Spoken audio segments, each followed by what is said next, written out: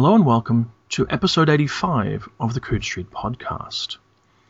This week, as has been our wont on occasion, we will discuss awards. You can consider this to be advance warning, time to stop the download on your iPod, time to run away and make tea, maybe possibly a chance to engage with the whole awards process for a minute.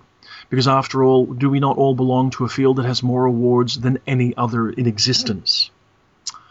This week, joining us for the first time since about Christmas of 2010 in Bristol is Cheryl Morgan. Good evening, Cheryl.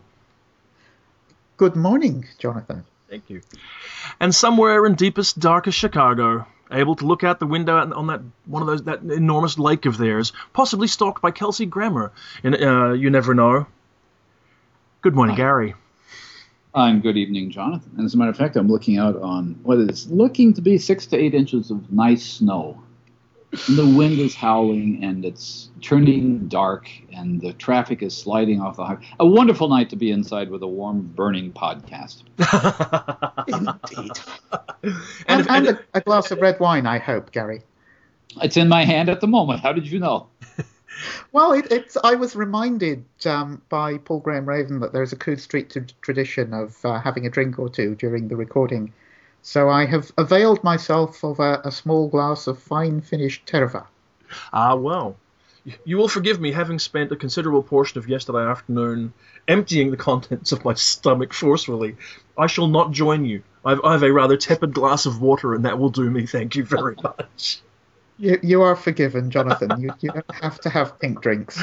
Well, actually, this is the thing that always throws the podcast when we're actually together. I mean, it works very well, but there's also that thing where we're so used to the time difference thing. I'm getting up, I'm drinking coffee, Gary's having a wine. We're all a little bit off, that it just kind of makes it odd for a little while to be doing it face-to-face, doesn't it? It's a strange feeling when we do these. When we did these at Reno, to actually be reading the nonverbal signals of the person you're talking to. So I don't know whether it increases or decreases the level of spontaneity, but it certainly is. It's very strange. Like you're not supposed to be here. Like why don't you go in the other room so we can do a real podcast?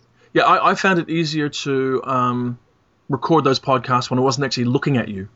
Mm-hmm. If you know what I mean. It sounds really weird. It sounds like let's not look at Gary because, well, it's Gary. No, it's just a simple case of the weird way we record this here in the 21st century, where bandwidth still isn't quite high enough, and none of us are quite willing enough to do it all on video. I considered video, but then I realized I'd have to create a little studio environment behind me, or you'd see the catastrophic mess that my office is. Oh no, we can't do video. I've just got this one little room, and the camera would see all round it, including the embarrassing collection of chrome things in the corner. Wow, you touch on the subject.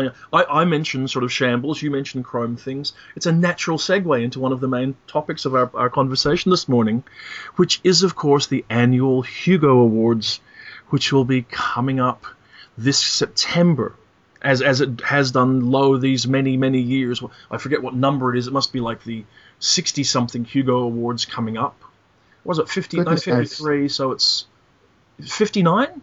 59th Hugo? I'm not counting. Yeah. And no one has won a year. Langford stopped winning one every year. I've stopped counting how many there've been.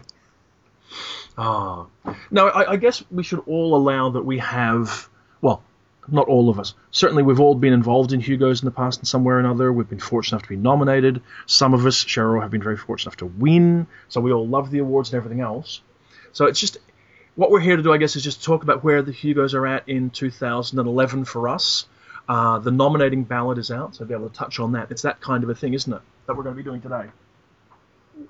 Indeed, and we have a few questions from people on Twitter about the potential rule changes that are coming up this year. Hang on a second. We should begin by reminding people what the deadline is for making nominations. Sorry about that. What's the date in March for the deadline for making nominations? The deadline for nominations is Sunday, March the 11th, so there's still a little bit of time to get out there and read stuff. I must admit, I don't know how you guys are. I got the email from ShyCon on the 11th of January this year saying you may nominate because you were absolutely clinically insane and went to Reno. And I got that itch. I wanted to do it right away. I wanted to fire up the ballot. I wanted to look. I wanted to get it done because I love nominating for these awards, which is really crazy, but I do. And this year there are like 16 categories, which is a lot.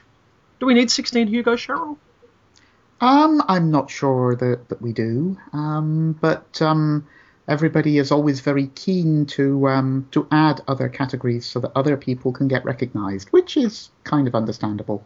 By the way, we don't have the most awards in the world. The romance genre has far more awards than we do. They do. Yes. They have wonderful categories. I've got a friend who lives down the hallway who was a judge for the Romance Writers of America Award.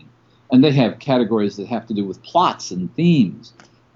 Best Gothic with strong romantic elements. Best Gothic without strong romantic elements. Best Romantic with strong Gothic elements. So we could like best science fiction story without science in it. That's absolutely, yes. Best science fiction story that everybody says isn't science fiction. Yes, of course. And then that classic best science fiction story with a girl. Best science fiction story without a girl. Best science fiction with a girl on the cover. Well, you see, that would probably be the best science fiction without a girl, but still, But yes. And I shan't even get into Velps and everything else because that just gets too complicated. But yes, no, Hugos. Now, there are all kinds of questions around this year's Hugos, as there are every single year. Do we want to start talking about the stuff that's left over from last year? Because there's one major motion that got passed, I think, and correct me if I'm wrong here, Cheryl, at the last business meeting, that regarded further surgery to the semi-prozine category. There was indeed, yes. The semi-prozine category has been the subject of debate for years and years and years. And the main question really is how you define a semi-prozine. The theory of it is really quite simple in that you have fanzines where there's no money involved at all. People are just doing it for the love of it. And you have professional magazines like Asimov's and Analog and FNSF, which are very clearly businesses. And then you have a whole bunch of magazines in the middle, which include Locus, Weird Tales, Lightspeed, Clark's World, and so on, where the magazines may charge money for what they do, where some of the people involved may get some money for some of what they do, but it's not necessarily a proper commercial enterprise. Yeah. Now, obviously, this is something that's sort of grown up over the years. I think everybody accepts that the original reason for having the semi-prozine was to get Locus out of the fanzine category. But once the category was created, we discovered that there were lots of magazines that actually fitted it. If only people could decide exactly what the boundaries are. And being fans, people are very keen on boundaries. They like to say something is one thing or another thing. And that's proving remarkably difficult. Now, I mean, just historically, wasn't it around 2007 or so, I guess, that this blew up again? And, because Locus had been, frankly, winning it quite often. And not only that, but the nominating pool had appeared quite low. And there was a promotional campaign to make people more aware of semi-prozines, and that seemed to shake up the ballot. It changed the kind of people who were winning, which was a great thing. Weird Tales got recognized, Clark's World got recognized, all this sort of thing. So, I mean, didn't that resolve a chunk of the problem just by making people aware and making the category seem more vital and alive? Well, you would have thought so, but there are some people who desperately wanted to get rid of the category, and they still want to get rid of the category. Or at least they still want to have some sort of hard and fast rule. It's absolutely unequivocal. I'll try that again sometime later. Unequivocal as to where everything fits. And there's been a WSFS committee going on for some time. There are people on that who believe that that there should be a very clear dividing line. Either money is involved or money is not involved. And that anything other than that is simply some sort of trick to get people out of the professional categories. But isn't the problem with that it requires nominees to disclose their financial details? That's one of the big problems with actually creating any sort of category of based on financial dealings. Another one, of course, is that there used to be this thing of how many copies, and that was fine when things were only paper. But now that most of the nominees are online magazines, it's very difficult to know what readership is. So the proposal that we have in front of us at the moment is to remove from the semi-prozine category any magazine owned and operated by a company with full-time staff. There's only one of those, isn't there? How many rules? Yes. No. Really? No, I don't think so. Well, it depends. I mean, there's definitely Locus. Yes. There was definitely Lightspeed. I'm not entirely sure what the situation is now that John Joseph Adams has bought Lightspeed from Prime. Because it's John Joseph Adams, with respect, I'm not trying to pry into his details, but is John Joseph Adams a company?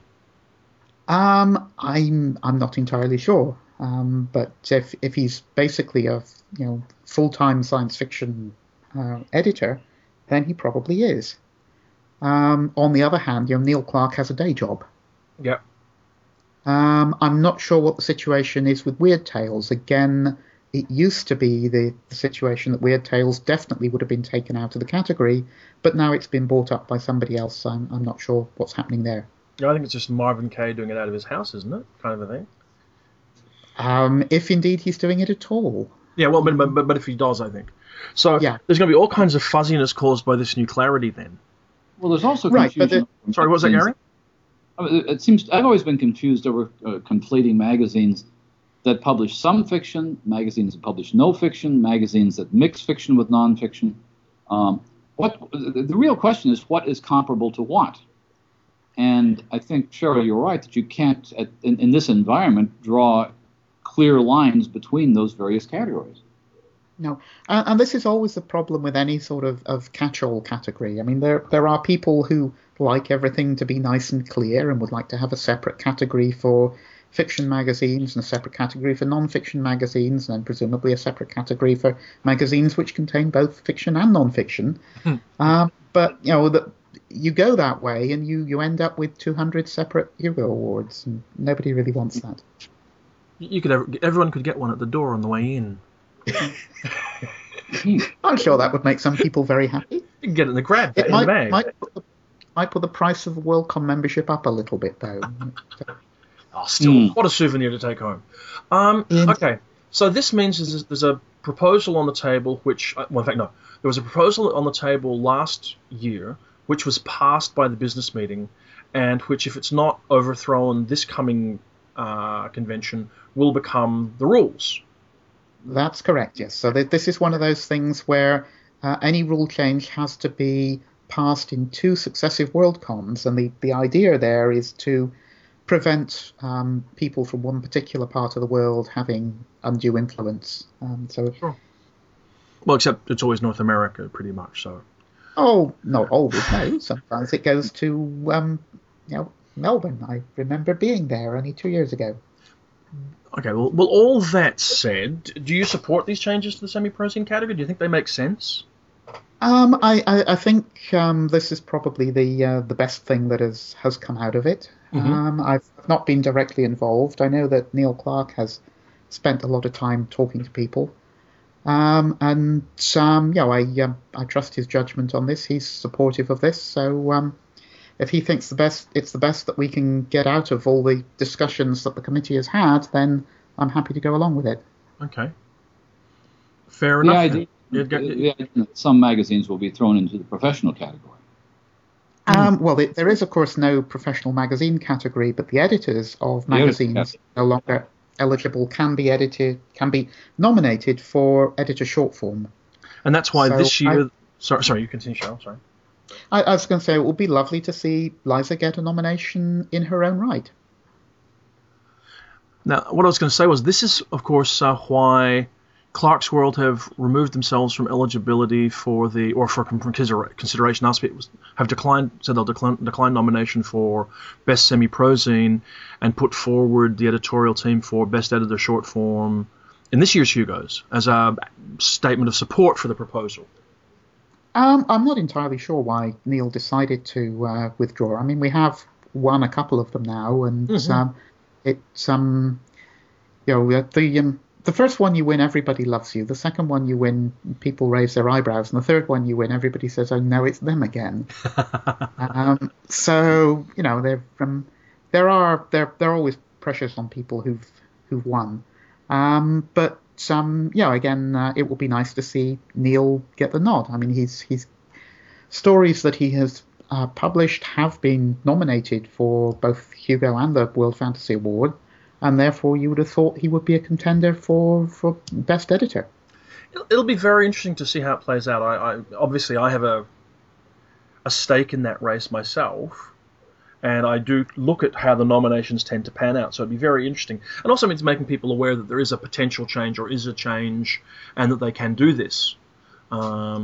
So it'll be interesting. I mean, personally, I have a different solution to the whole problem, but since I'm not willing to go to 100 million business meetings and fight everybody forever to actually achieve my view of the future, I figure I'm going to go along with what everybody else does and, just smile and be happy. Will you go to the business meeting, Gary? You're not even going to share us what your view of the future is? I mean, this is... If it was me, I would get rid of both of the editor Hugos. I would have Best Fanzine, Best Semi-Prozine, Best Magazine, and whoever won the Best Novel, the editor of that novel would get the Hugo for Best Novel Editor. Just like at the Academies, the producer picks up the Best Picture Oscar. Mm-hmm. So that, let's say Connie Willis won for All Clear or something, well then I think it was Anne Grohl or whoever her editor would be, would automatically have got an editor Hugo with that. And the argument for it is, which no one will agree, is none of you have any idea what an editor does on anything anyway. None of you. Nobody can tell me what Sheila Williams did or didn't do on a particular story. Nobody could say what I did or didn't do on a particular story in a book of mine. You can look at the package, you can look at the book, but you don't actually know what's been done. And so at best, you are judging the editor as a assembling/commissioning editor, which is a very superficial level for judging it.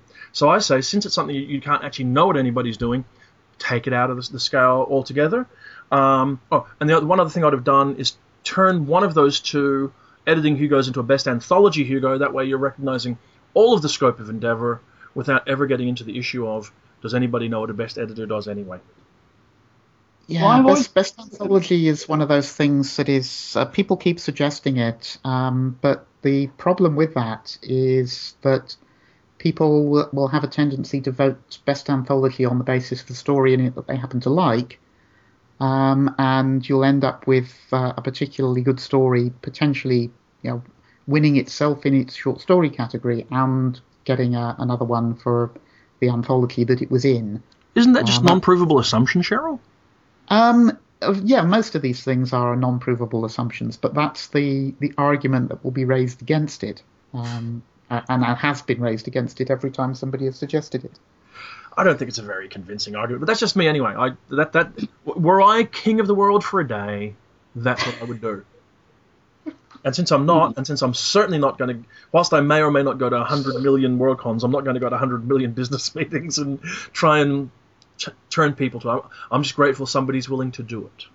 Well, I'm not able to go to most of them these days, so rely upon other people to go to business meetings on my behalf. Will you be voting on this issue, Gary? I'm not passionate about this issue. I mean, I'd love to have a Hugo Award. I mean, I envy people who have Hugo Awards. I don't think that one ought to arrange one's career around trying to get one. No. Or to try to organize something. I do think there's been a consistent sort of philosophy among these various emendations or proposed emendations to the Hugo Awards that seem to me to be consistently intended to give somebody a shot who hasn't previously had a shot. And unfortunately, in order to do that, you are reducing other people's chances. So there is this sense of Tea Partyism that comes about, where let's all organize and make ourselves available for awards, but then somebody else becomes unavailable for that award, and then there's another movement a few years later to undo that. Well, we shall see what happens. That's democracy for you, Gary. It is indeed. I mean, this is the argument I had with a very good friend of mine about the Hugos, who was getting very agitated about the Hugos, the results, whatever it was. And the point I made to them was, it is incredibly democratic in its own way. If you're willing to sort of show up and involve yourself for a whole bunch of time, you can change it, or have a chance at changing it, be part of the process that decides it. And if you don't want to do that, well, it's kind of, stop complaining. But it's also culturally bound. It also, as Cheryl was mentioning, that most of them are in North America, but they're not. And there are Hugos. I remember in Glasgow a few years ago, wasn't it? Glasgow that the Cambridge Companion to Science Fiction won a Hugo Award. I'm fairly certain that would not happen at a North American convention. You never know. Still, anyway, semi-prozine, that's interesting. The other one, there are a couple other issues on the ballot I'm aware of, and they may come up in questions, but we'll see. One of the ones on my mind is the best graphic story, which I believe is what we would call an endangered species. It is, yes. When the category was first created, it was created with what's called a sunset clause. And basically what that means is that at some point in the future, the category would go away unless people actively voted to keep it. Now, that sunset clause expires this year. So unless the members of the business meeting this year vote to keep graphic story, then this will be the last year in which it's awarded. Now, isn't it seen to be somewhat moribund? Really? Well, yeah, the category has been won by the same people 3 years running. The only 3 years it's been in existence, as I recall, and they won by quite a hefty margin as well, I believe. Yeah. Also, we've been getting some fairly negative press from people who are actually in the comics industry. That we have, not to put too fine a point on it, been laughed at. Is that because it's a laughable kind of ballot put together by uninformed people to be crass and unpleasant about it? Or is it just because we don't like the kind of things they like, and, hey, look, they've got the Eisner Awards, they can worry about it themselves? Yeah, that's very hard to say, but I think it is definitely the case that the people who vote in the Hugos do not read very many comics or graphic novels. Mm-hmm. And I guess it's sort of equivalent of maybe if the Eisner Awards had a category for best science fiction novel, and it kept being won by things like movie novelizations. Sure.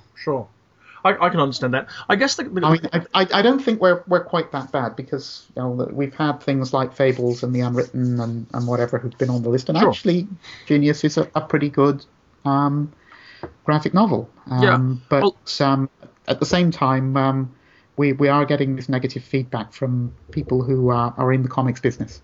Well, setting that aside as relevant or not, I mean, because after all, this is our awards. This is the Science Fiction Fields Awards. We get to feel as warm and fuzzy about it as we want to. And I dare say that at some point the TV people or the movie people might equally look at us and go, well, that's a strange choice, isn't it? So that doesn't really hold the day for me overly. But in my own life, as you may be aware if you look on Twitter and whatever else, I have actually started reading graphic stories in the last few months following the acquisition of my iPad, and I hear more and more people doing so. So I don't know whether there will be an increased interest in this in coming years as a result of increased comics reading. It's kind of hard to say. What I can say is for the last 2 years, people have been making a concerted effort to educate the electorate about graphic novels. So 2 years ago, Paul Cornell did a long series of blog posts telling people about really good graphic novels that he thought ought to be contenders. And then last year, I did a podcast with a bunch of comics experts. And Britt Mandelo on Tor.com also did a long blog post encouraging people to read a wider variety of graphic novels. And the results of the category were pretty much the same as they had been the previous 2 years. So is your feeling that it seems that the efforts at encouraging people to read more widely have not succeeded terribly well. Is it your feeling that it's a category that should go? I think right now that there's not sufficient interest amongst the voters to sustain it as a viable category. Were you going to say something, Gary? I guess I was going to ask if that's not an issue with a lot of categories. When you look at the number of nominations in different categories and get down to the one which I end up in once in a while, nonfiction, there are very few nominations. And it may be if you get into a category where there are a limited number of nominations, it's very possible for a special interest group to sway that, which is unfortunate. But does that make it theoretically an invalid category? I don't think it's particularly a question of special interest groups swaying things. There are enough people participating in the Hugos now that it might be possible for a special interest group to get somebody on the ballot, but I certainly don't think that they could get a winner. Girl Genius won because large numbers of science fiction fans really, really love that comic. Sure, which is great, and that's how it should be, frankly. But is one of the real questions that when you look at, say, last year in Reno, they had the biggest voter turnout pretty much in the history of the awards, I believe. And I believe the Best Graphic Story number of votes and nominations were amongst the lowest in the awards, suggesting that there's just no real interest in it, or not enough interest. Well, I have the numbers. Yeah. Just take a little while for me to open up the appropriate file and look. The other thing which is interesting about that award compared to the dramatic adaptation awards, the long form and the short form, these are two areas in which the science fiction world intersects with what is really a much larger world out there.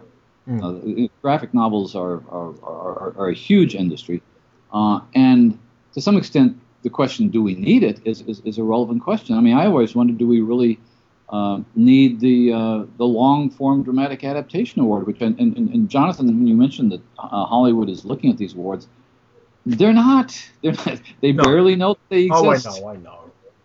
But no, I was just saying, were they to look, they might. Were they to look? And the real point was that whether or not the mainstream comics community regards the Hugo, the Best Graphic Story Hugo, as a serious thing or not, doesn't strike me as being particularly germane. It's whether the Hugo voting audience is participating, interested, active, and in touch with the results it's getting itself. And the impression I have is that the Hugo nominating and voting community isn't interacting with the category a great deal. And that's the real issue.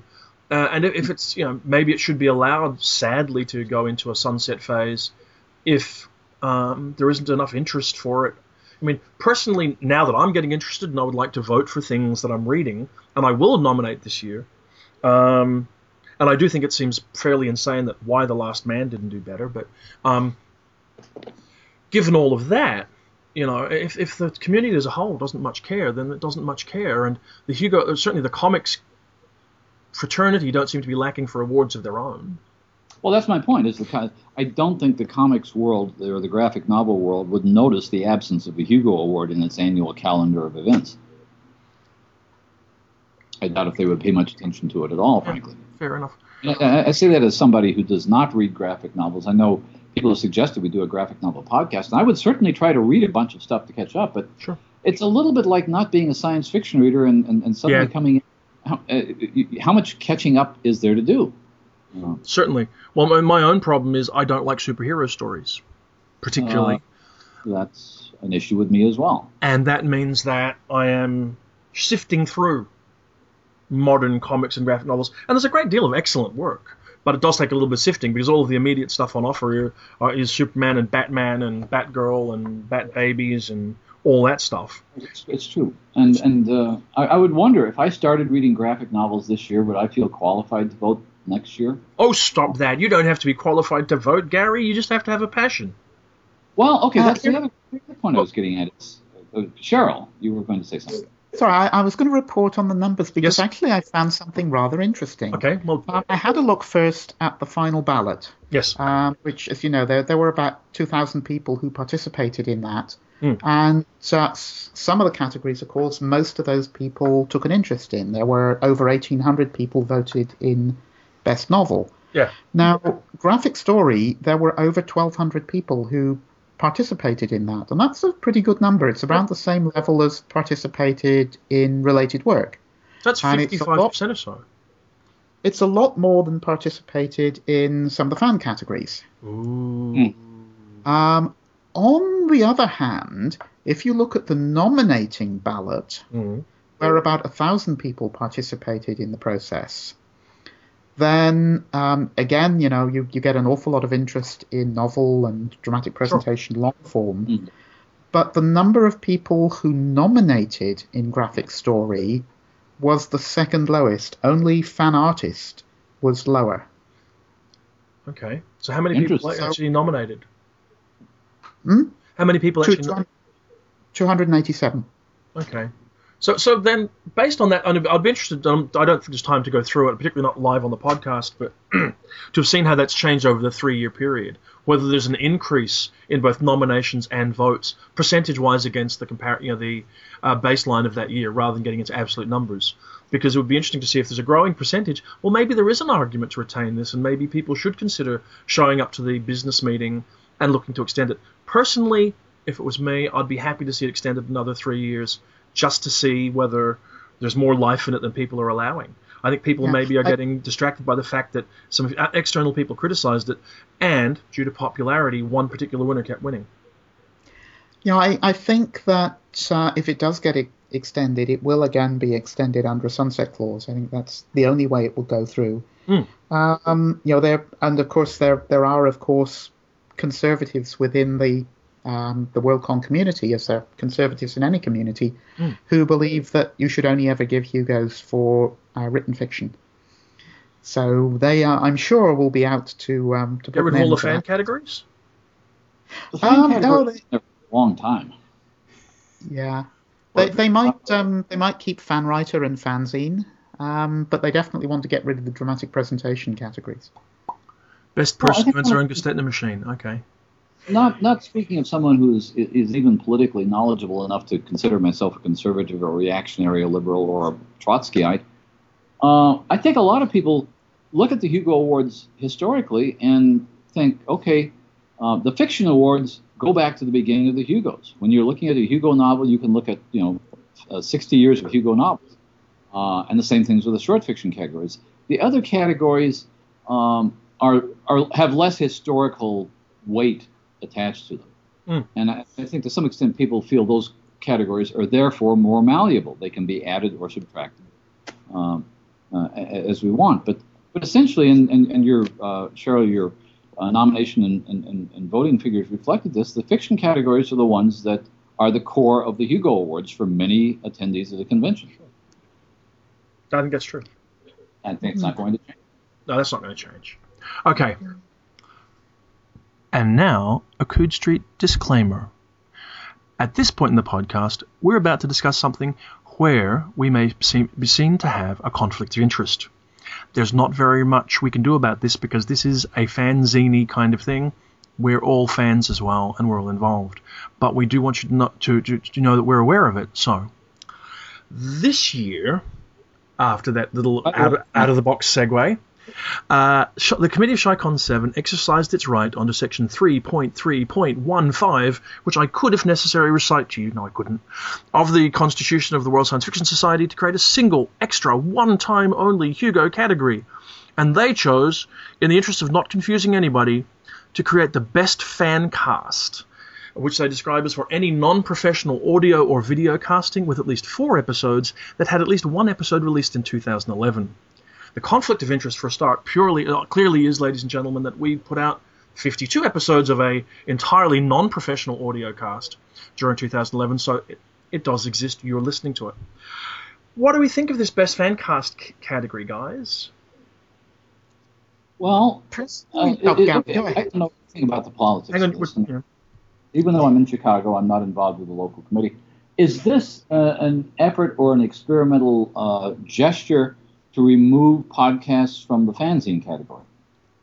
That is exactly what it is. We talked earlier on about the changes to the semi-prozine category, and equally there was a motion which received first passage in Reno, the purpose of which was to remove podcasts, videocasts, and any other sort of casts that may be invented in the future from the fanzine category.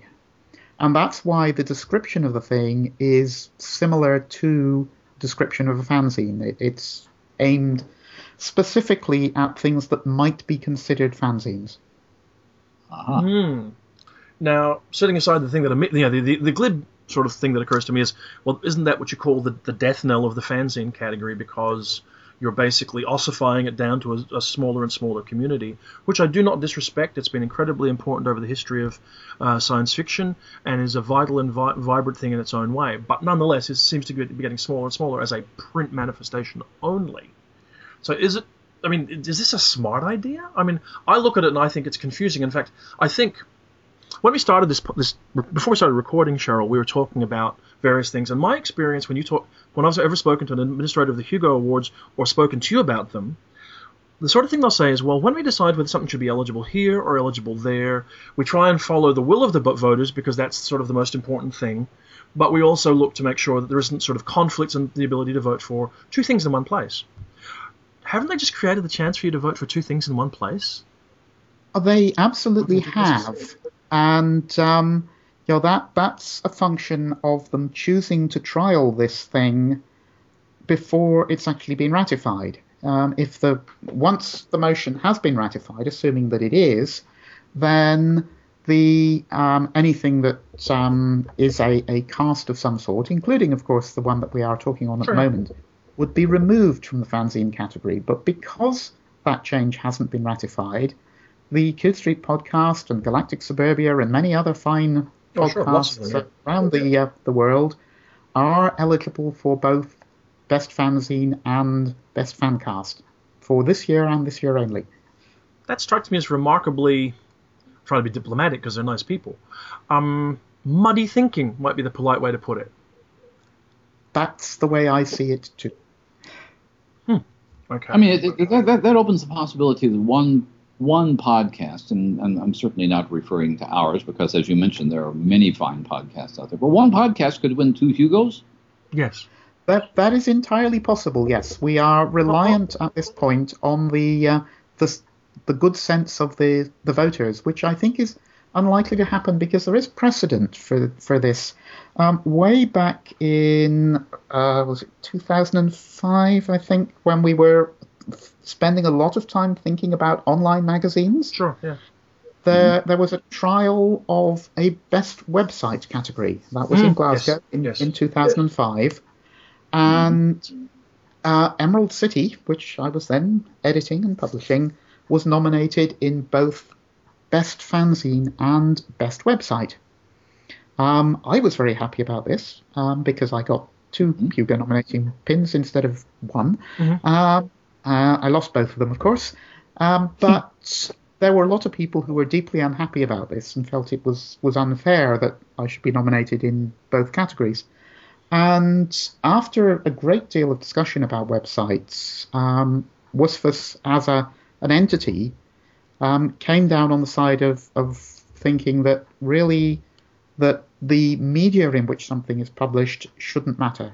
That whether something is published on a piece of paper, whether it's published on a website, or whatever other type of publishing you happen to invent in the future, that it should still count as a book or as a fanzine or whatever. And to my mind, this fancast thing seems to be going a little bit against that. Yeah. Now, there is an argument for it where people will say, well, the skills required to create a podcast or a video cast are manifestly different from the skills required to create a fanzine, whether it be on paper or online. And there's a certain amount of argument for that. But at the same time, I think in the fan category, it's all pretty amateurish. And that's us. The sort of skills involved in fanish podcasts and video casts are nowhere near the level of quality that you'd see in the dramatic presentation category, for example. Well, I was going to say, just to be irritating, isn't there actually a possibility, an outside possibility, of something being eligible in 3 categories here, Cheryl? Couldn't something like an episode, let's say there was a one-shot off the thing episode of, say, The Guild, which is like 3 minutes long, done for no money, thrown out online. It's a best dramatic presentation short form. It's a best fan cast. It's arguably a best fan scene. Is this madness? That would be kind of hard to say because I don't know anything about this guild thing. But if it is indeed dramatized fiction, then I think there is a possibility there. Yes. Well, no, the guild is why have I forgotten the name? The actress from Serenity or Buffy or something, who's gone on and made her own amateur videos and stuff, and everybody loved the guild. Yeah. Anyway. Okay, well that's sort of interesting. I mean, my own feeling is I encourage everybody to be active and involved and informed, and I guess we'll all sort of vote as our consciences dictate. Now, yeah, sorry, Gary. I was going to say, do we want to address some of the comments or questions? Well, we will, but I've got one more question before we go on to that, Gary. Ha ha ha! Because that is not the only category on my mind this year. Okay. Oh my. Well, I'm curious what else you've got, Cheryl. So we might do this. We'll do the questions at the end if they're still germane. But let's talk best related work for a minute. And I guess I'm curious, does a best related work have to be printed? No. And the reason I ask this, before I launch my own full-hearted, full-blooded campaign, is I was thinking about the works of our mutual friends, John Clute et al. At the Encyclopedia of Science Fiction 3rd edition beta testing website, which contains an enormous volume of scholarship, and there has been some discussion as to its eligibility. And I assume your answer would be, Cheryl, that yes, indeed, the SF Encyclopedia 3 is eligible, in your understanding, for the best related work, Hugo?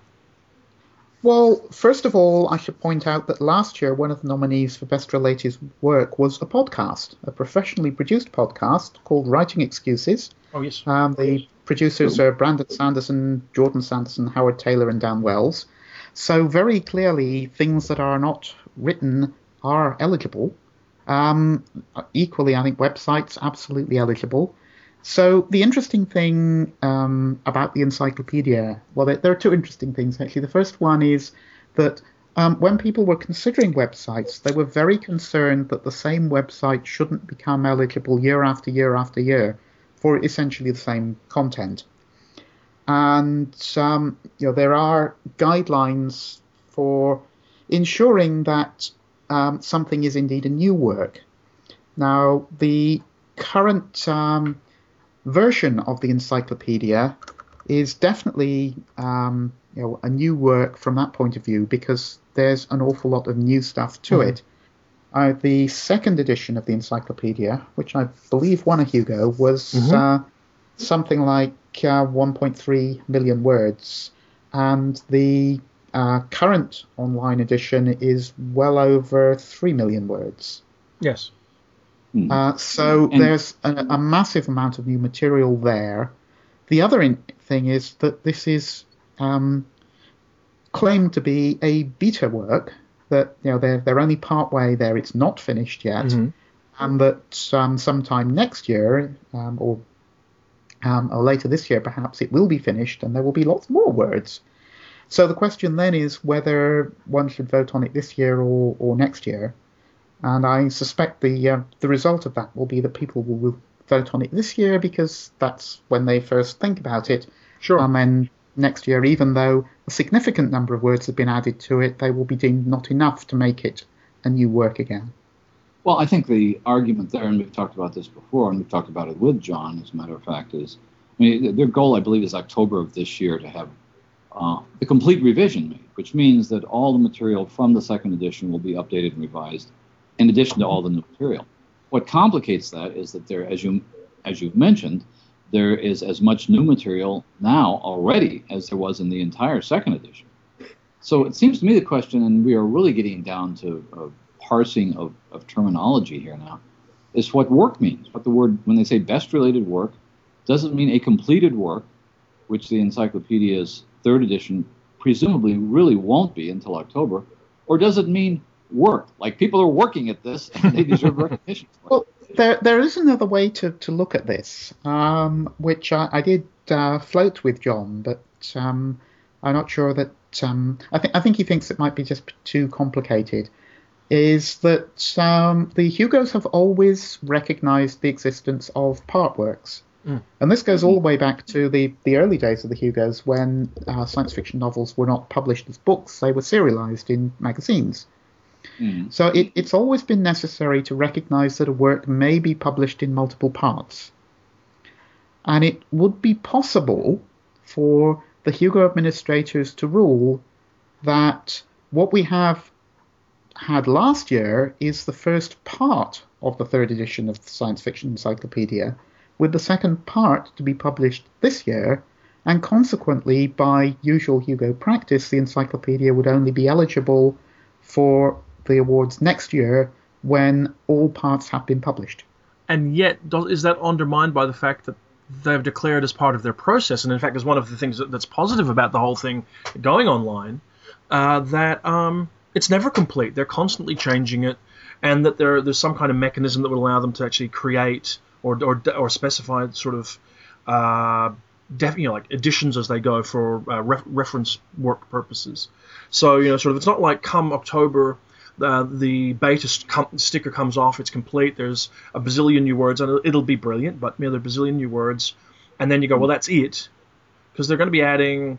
I mean, how many new words makes a new version of it for eligibility into the future as well? I mean, is there a percentage point? I mean, do you turn around and say, well, when they won the Hugo in 1980, because it won the Hugo the first time out, it was only, say, X long, and then it was 3 times as long when it won again in 1990 or whatever it was, and now, or 1995, now that it comes out, it's coming out again, it's going to be triple the length again, that's great, but the year after that, it'll be 15% longer.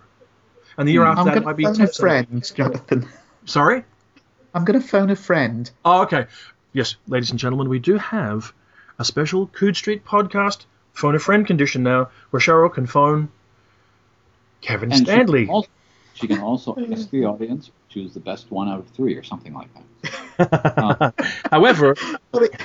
The audience will have to respond on Twitter. Yeah, we do have an emergency holographic rules expert, Mr. Kevin Stanley, who is on standby with text messaging. He's at work at the moment, which is why he hasn't been able to join us.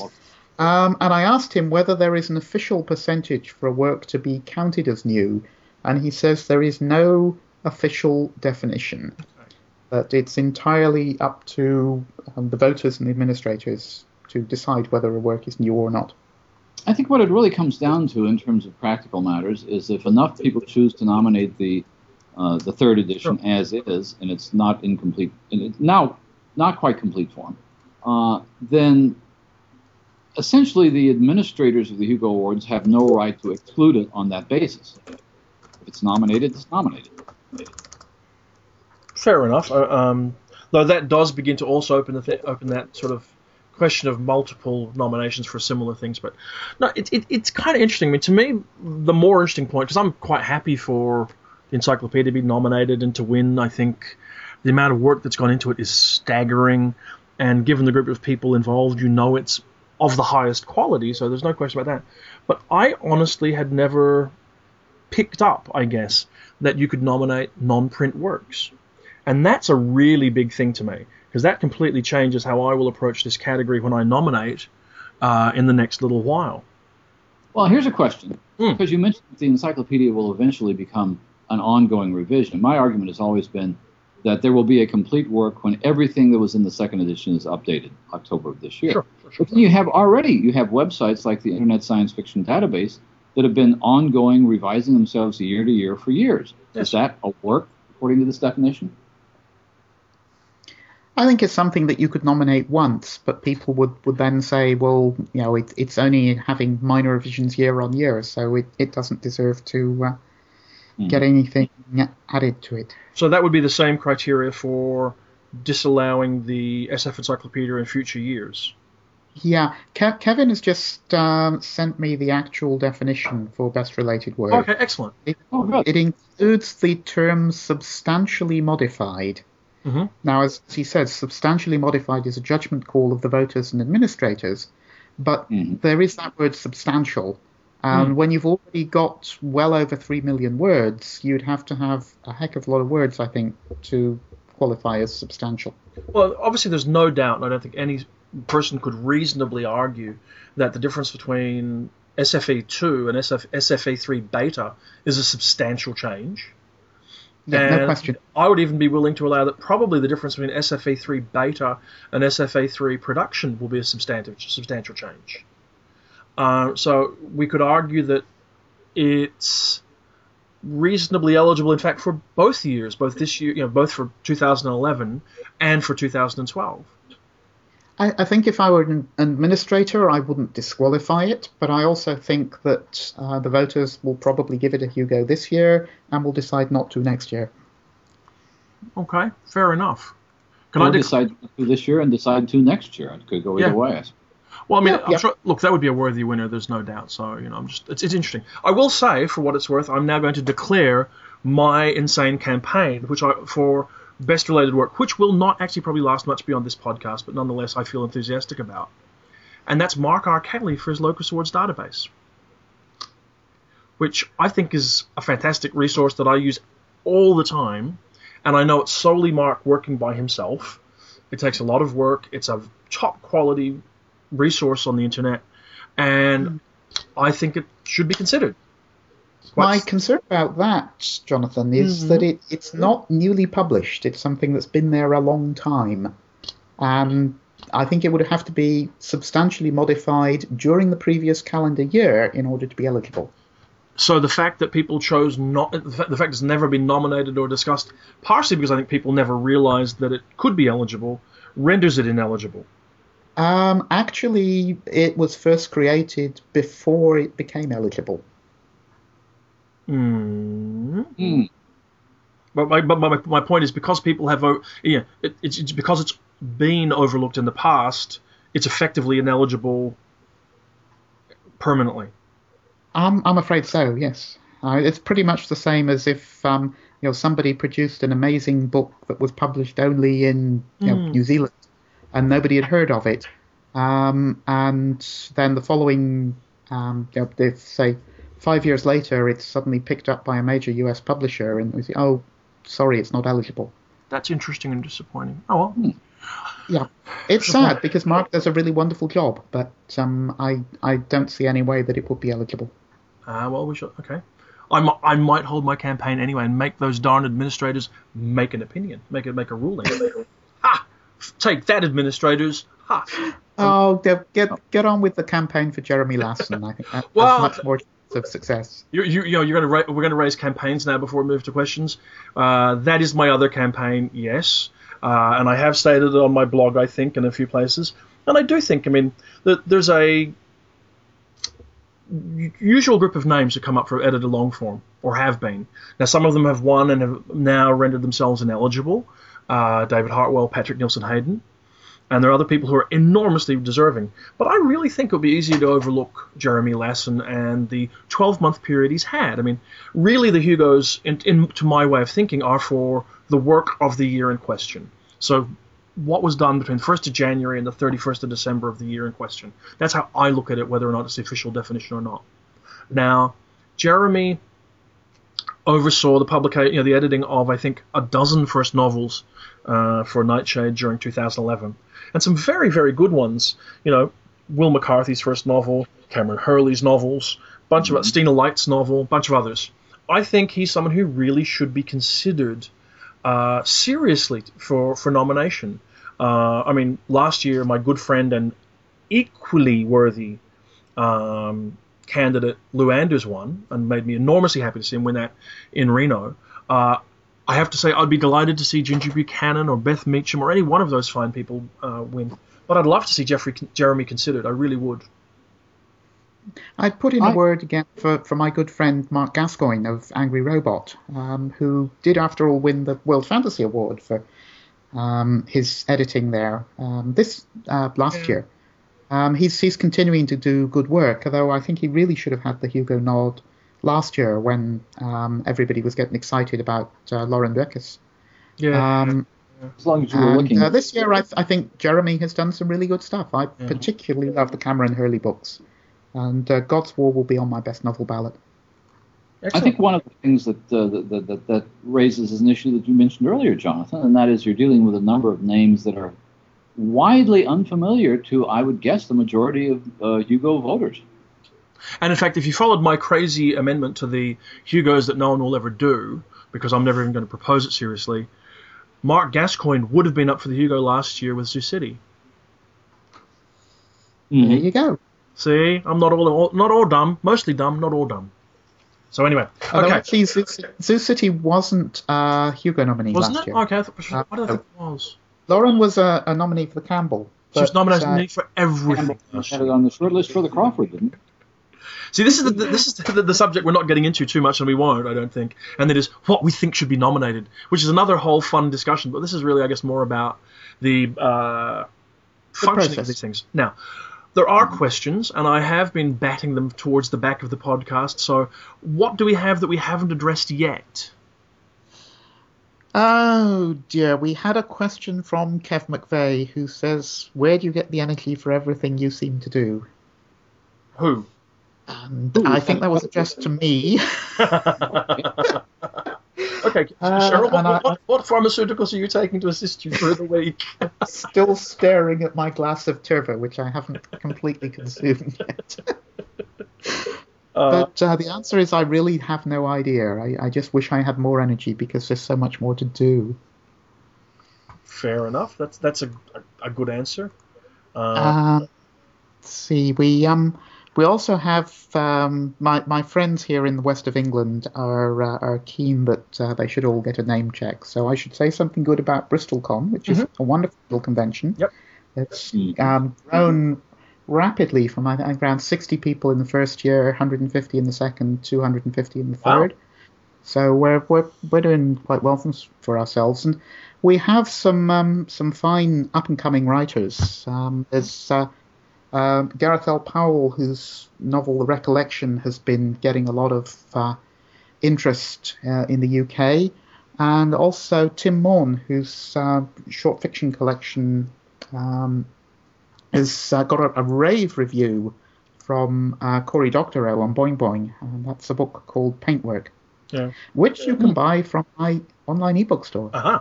And does BristolCon have a website, Cheryl? It does indeed. Is it bristolcon.org, Cheryl? I think it might be. I should know that because I'm the person responsible for maintaining it, and it is indeed bristolcon.org. I think that was near seamless advertising, Cheryl. That was magnificent. Yes. I just have to make a parenthetical note about an amusing tweet we have from Paul Graham Raven, which is not relevant to our discussion, and he knows it's not. Where do you get your ideas, and will you read my novel? And I wish I were a novelist, because my answer would be, yes, I'll read your unpublished novel, because that's where I get all my ideas. Unknown writers who remain in obscurity forever. Surely every unpublished novelist knows that's where published novelists gets their ideas. Of course they do. That's why unpublished novelists start teaching writers' workshops, so they can read other unpublished novelists' novels. Mm-hmm. Any other questions, Cheryl? Oh, dear. I'm just having a quick look through to see if... No, I don't think so. Fair enough, because we've put that very much last minute. Well, I guess then that kind of... Does that sort of bring to a close our discussion of the Hugos itself for the moment?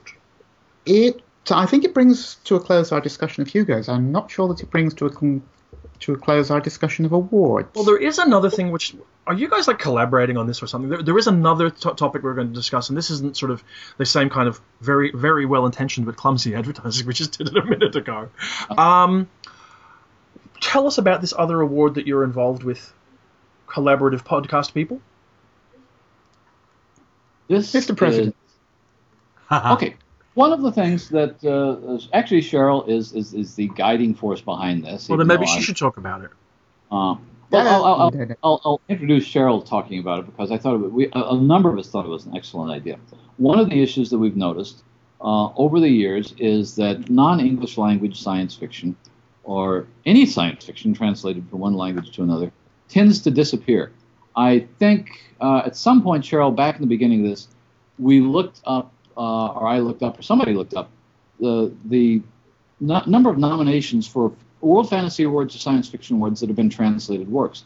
As far as I could tell, Patrick Susskind's Perfumed was the only was one of two or three novels. I think it was the only one ever to win a World Fantasy Award when translated from another language. Mm-hmm. There are lots of problems with translations. They're expensive to do. Sure. They're not easily marketable.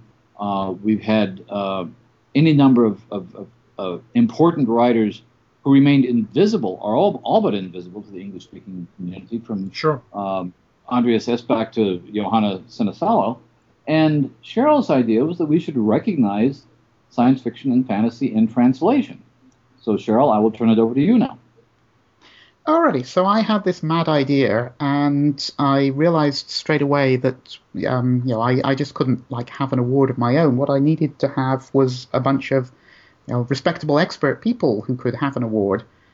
So I persuaded a bunch of other people to do most of the work for me, and Gary kindly agreed to be president of the non-profit organization that would run this. We're also getting a lot of assistance from some fine people at the University of California, Riverside, Rob Latham and Melissa Conway, and hopefully Nalo Hopkinson will be getting involved a little bit now that she's working there. And of course, our emergency holographic rules expert, Mr. Kevin Stanley, in addition to knowing everything there is to know about the Hugos, also knows everything there is to know about running a California-based non-profit. So he's handled all of the legal and business side of the whole thing. Last year the awards were presented for the first time. Some very fine French short stories, which a collection thereof won the long form award, and that was Georges Olivier Chateaueno, the author, and Edward Gauvin, the translator. And if you just give me a minute, I will look up the name of the book because I've forgotten it. The short form was won by Finnish writer Hannu Rahiniemi for a short story he had published in Subterranean. Yeah. And Elegy for a Young Elk. Elegy for a Young Elk, yes. And the long form winner, A Life on Paper, Stories. So those were our two winners from last year, and we now have a jury busily working on finding winners for next year. And the important point about these awards is that we try hard to give money to the winners. Mm-hmm. That's partly, of course, because people whose stories are being translated, they don't get the big sales in this country, so it'd be nice for them to get a little bit of money. But most importantly, translators are really poorly paid. Yeah. And the awards have a policy of equally rewarding both the original author and the translator. Mm-hmm.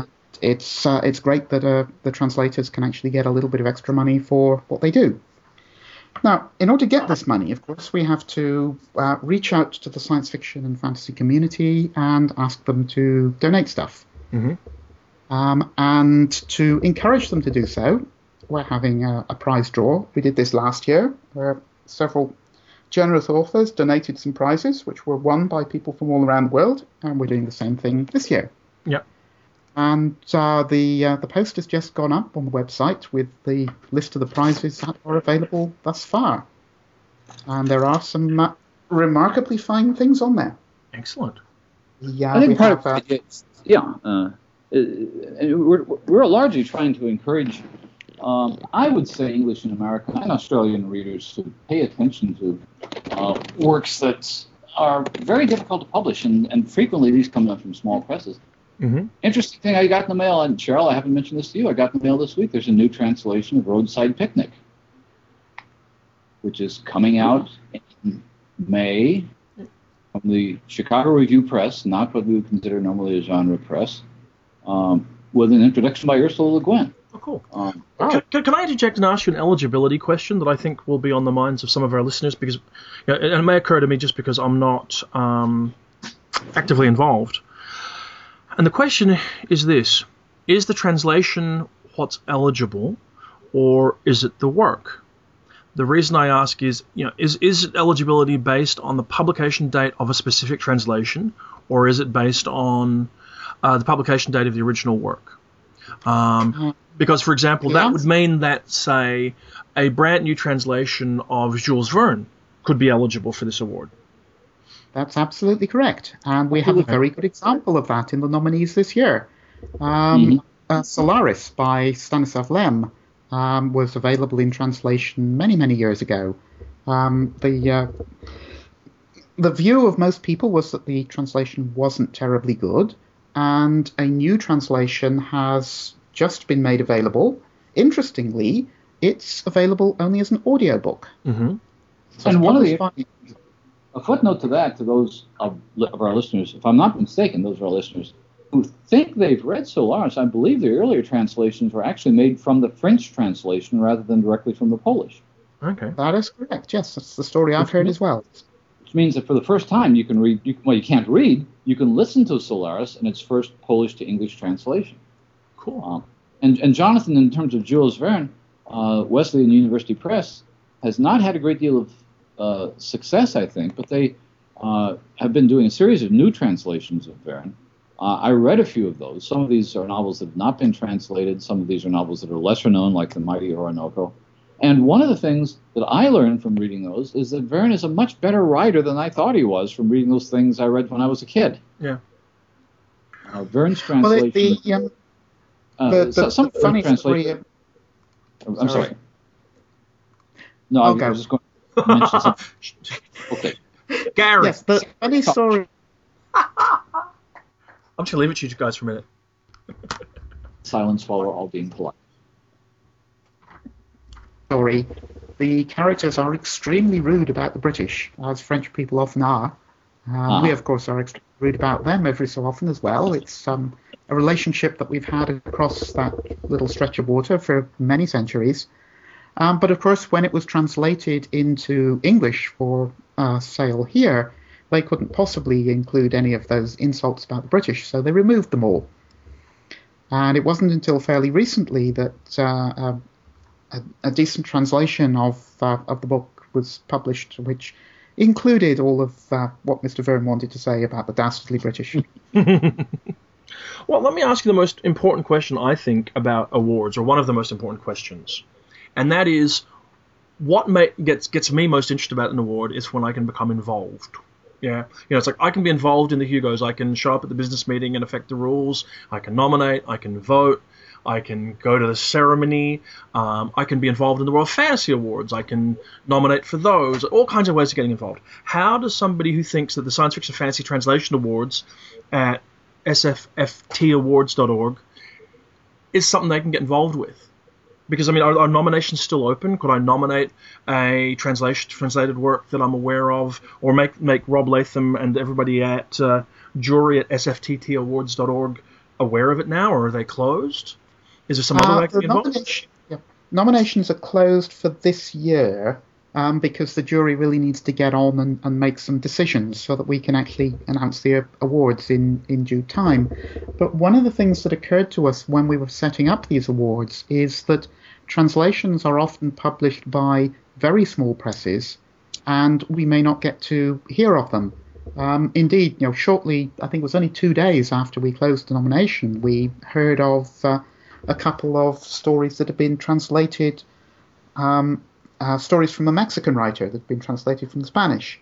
So we deliberately adopted a rule when the awards were created that if we missed something in the previous year, it could be rolled forward into the following year. Yeah. So you guys know that Small Beer are doing an entire anthology of translated Mexican and Spanish science fiction fantasy, don't you? That's wonderful, and the Vandermeers have published a couple of anthologies containing a large amount of translated fiction. So. Excellent. So how can I be involved? I mean, let me put some words in your mouth. I can go to your website and I can donate to support the cause. I can go to the website and I can bid for some of these wonderful prizes or something. Can I? Or what's the deal? It's a prize draw, so everybody who donates money gets a chance of winning one of the prizes. Okay. And by Californian law, also you're able to enter the thing by not donating anything. Sure. And so there's a mechanism for that. Just look up the awards rules.